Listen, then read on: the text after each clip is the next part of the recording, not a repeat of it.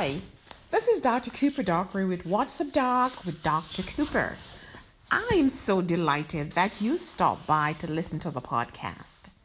Over the last couple of weeks, I have been discussing various topics: laughter as medicine, genetics or lifestyle, given the most important impact on chronic diseases, and so many different topics.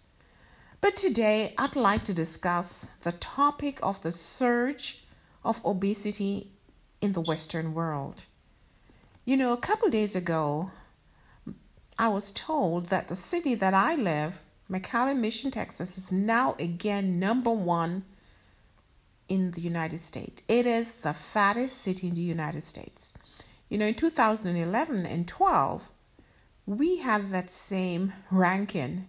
And we worked hard and we dropped down to number 3, number 4. But again, we're at the top. Why are we so fat? What is the problem? Why are we overeating, or why are we not exercising? You see, the thing is this, that we must balance calorie intake with calorie expenditure. If we consume more calories than we need, then we are going to store the calories as fat. So the idea is to consume less or work more. But there are so many dangers with the food we're currently consuming.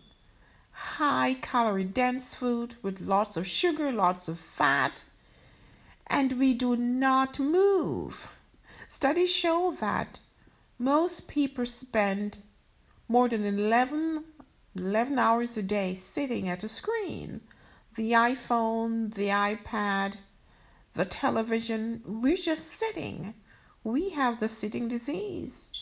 Consequently, we are not using the calories we consume, and then we are storing.